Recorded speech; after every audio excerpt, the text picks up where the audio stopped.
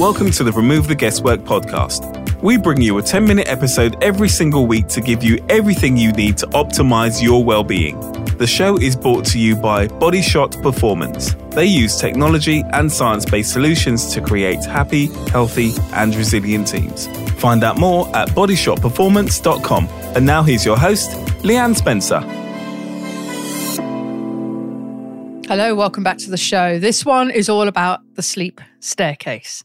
I will explain exactly what I mean by that. But first, I want to refer you back to a previous podcast. We'll link to it in the show notes, which is about why we sleep. And I go into details on three particular aspects of why we sleep. One is that it flushes the brain. The other is that it helps us to sort out memories and consolidate learning. And the third is it helps regulate our appetite. But also, it helps us just to take some time out to rest and recover, gather our thoughts, recuperate, and get ready for another day. And we know from the data of Professor Matthew Walker that most of us need between 7 to 8 hours of good quality sleep. So there is a tiny, tiny percentage of people who genuinely thrive on 6 hours or less sleep a night. But if you were rounding up or down to the nearest percentage, you would have to round it down to 0. So it's a tiny, tiny number of people who genuinely thrive on 6 hours or less sleep a night. So most of us need 7 to 8. If you're under a lot of emotional load or a lot of physical load, let's say you're an athlete or you've just gone through a marriage breakup or a difficult circumstance in your life, there's every chance you'll need more. And you can do that either by getting your 7 to 8 hours of solid sleep in the evening and then getting a nap to supplement, or just getting longer in bed. But the reason I want to talk about the sleep staircase is this is how I try and describe to people and encourage them to have a really good evening routine. I think a lot's made of morning routines, and I do believe that how you bookend your day, in other words, how you start and finish it, has a profound effect on not just the quality of the day, but the quality of your sleep. But I think the evening is arguably even more important than the morning routine. And here's why. Because there's two things that have to happen in order for us to fall asleep. Number one is that our body temperature needs to drop by about 1 degree, half to 1 degree. And the way to do that, as you'll have heard in my previous podcast, is to try and get yourself into a room that is cooler than you are. So there's two ways of doing that as well. One, you have a window open in the bedroom, you have the radiator turned off, you just ensure that room is cool. And when I say cool, you walk in, you're like, you're looking forward to getting in under the sheets or into your pajamas. But the other side of that coin is that you could make sure that you are hotter so that your body temperature needs to drop. So a bath 60 to 90 minutes before bed, for example, would do the job on that front.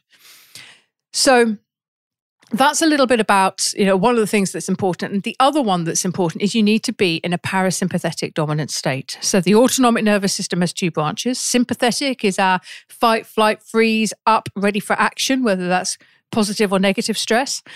And then the opposite of that is the parasympathetic, which is rest and digest. It's the state we need to be in when we eat food, if we're going to pull out all the nutrients from food. And it's the state we need to be in when our head hits the pillow. And in order to make sure we're in a parasympathetic dominant state, we need to descend down the sleep staircase. So imagine, in fact, let me take you back to when you were a child. And if you've got young children or have recently had young children, you'll know this to be true. We don't get kids in from school, shove some fish fingers down them, rough them up with a pillow fight, drop them into bed and say, right, good night, and expect them to go to sleep. It doesn't happen like that. What we do is we take them through a set of steps. So if I think about my godchildren, they're 6 and 8. And when I get them in from school, we play, then they have tea. And then we maybe watch something for half an hour while they just calm down a bit. Then they have a bath. They put their pajamas on, I read them a story, we have a cuddle, and they go to sleep. And generally, that's how it works. There may be a little bit of to and fro at the latter end of that process. That's a staircase in a way. But I think as adults, we don't tend to do that. We tend to come in from work.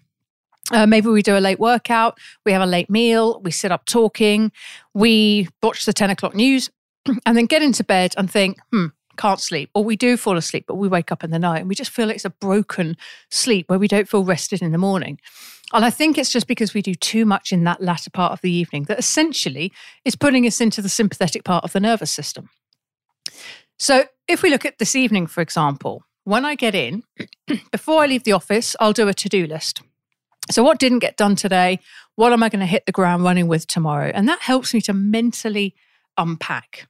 So I can try and let go of things, loose ends, threads that are in my mind. Let go of those because I know I'm going to get to them tomorrow. That helps. And then as I make my way home, I get in and I'll change into super casual clothes. I'm not a smart dresser anyway. In the main, I'm in the office on my own. But I'll put super casual clothes on, and that's a cue to the body, a bit like the to-do list is. Okay, we're not working anymore. We're in casual clothes. My time is mine now. So that's one cue. I'll then eat a meal as early as possible, ideally 3 to 4 hours before bed, because we know for a previous podcast guest, actually, Alessandro Ferretti, the nutritionist, we need about 3 to 4 hours to digest before we go to bed. I'll then, after the meal, clear up, take Cami, the dog, out for a little walk around the block for her last tinkle of the day.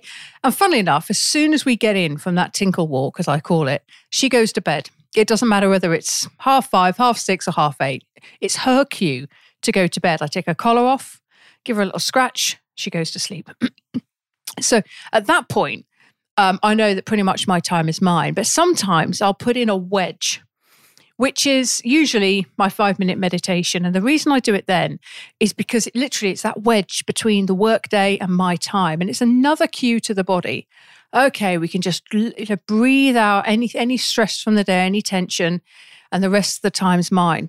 And it really helps to just literally to drive that wedge, to create that boundary, if you like. And if you are still working from home, it's a nice way to top and tail the day, to finish the day off and create that boundary between finishing work, snapping the laptop shut or turning off the desktop or the Mac, and relaxing. So you could also think about what your wedge might look like. Is it going to be breath work? Is it meditation? Is it playing guitar? Is it going for a walk? Really nice way to create a boundary. And then we will either do guitar or watch something on Netflix or iPlay or something of that sort, then upstairs to bed. So it really isn't complicated. Oh, and the step I missed out was putting on my blue light blocking glasses when I get in from the tinkle walk to protect my eyes against blue light, which suppresses the production of melatonin, which makes us feel sleepy. So that essentially is the sleep staircase. It's a set of metaphorical steps that you take to get your nervous system from sympathetic to parasympathetic, to get your mind a little quieter and more composed and ready for sleep, and the body to start that process of relaxation, of letting go of anything that's happened in the day or anything you're still anxious about or thinking about. And it really is at high level as simple as that. But it's too much of a jump to come in and keep pushing the nervous system into the sympathetic side and then expect to be able to sleep when your head hits the pillow. We need to be more conscious and deliberate than that. Now, I know some people who do their 5 minutes of meditation or their breath work when they're in bed just before sleep, because that, for them, that's a sort of a late night wedge, and it helps them to relax and start and fall asleep, basically. So that's something else you could do. But just thinking about the steps, and I've given you mine, think about what they could be for you. So that's probably the biggest tip. I do lots of workshops on sleep. We put out a lot of content on sleep as well. If you go to the website, bodyshotperformance.com, and you go to the menu and click in the search bar and type in sleep, you'll see all the blogs, vlogs, and podcasts we've done on the topic. But I think it's probably one of the most important things, because you could have a beautifully set up bedroom with blackout blinds, a beautiful silky eye mask, lavender oil on the pillow, magnesium oil for your feet, cool, ambient temperature and atmosphere. But if your mind's still racing and you're preoccupied, it won't matter, because you just won't get into that deep restorative sleep that you're seeking. So really think about what the steps are that you could put in, and perhaps listen to some of the other content we've done as well, so you can really set that bedroom up for optimal sleep.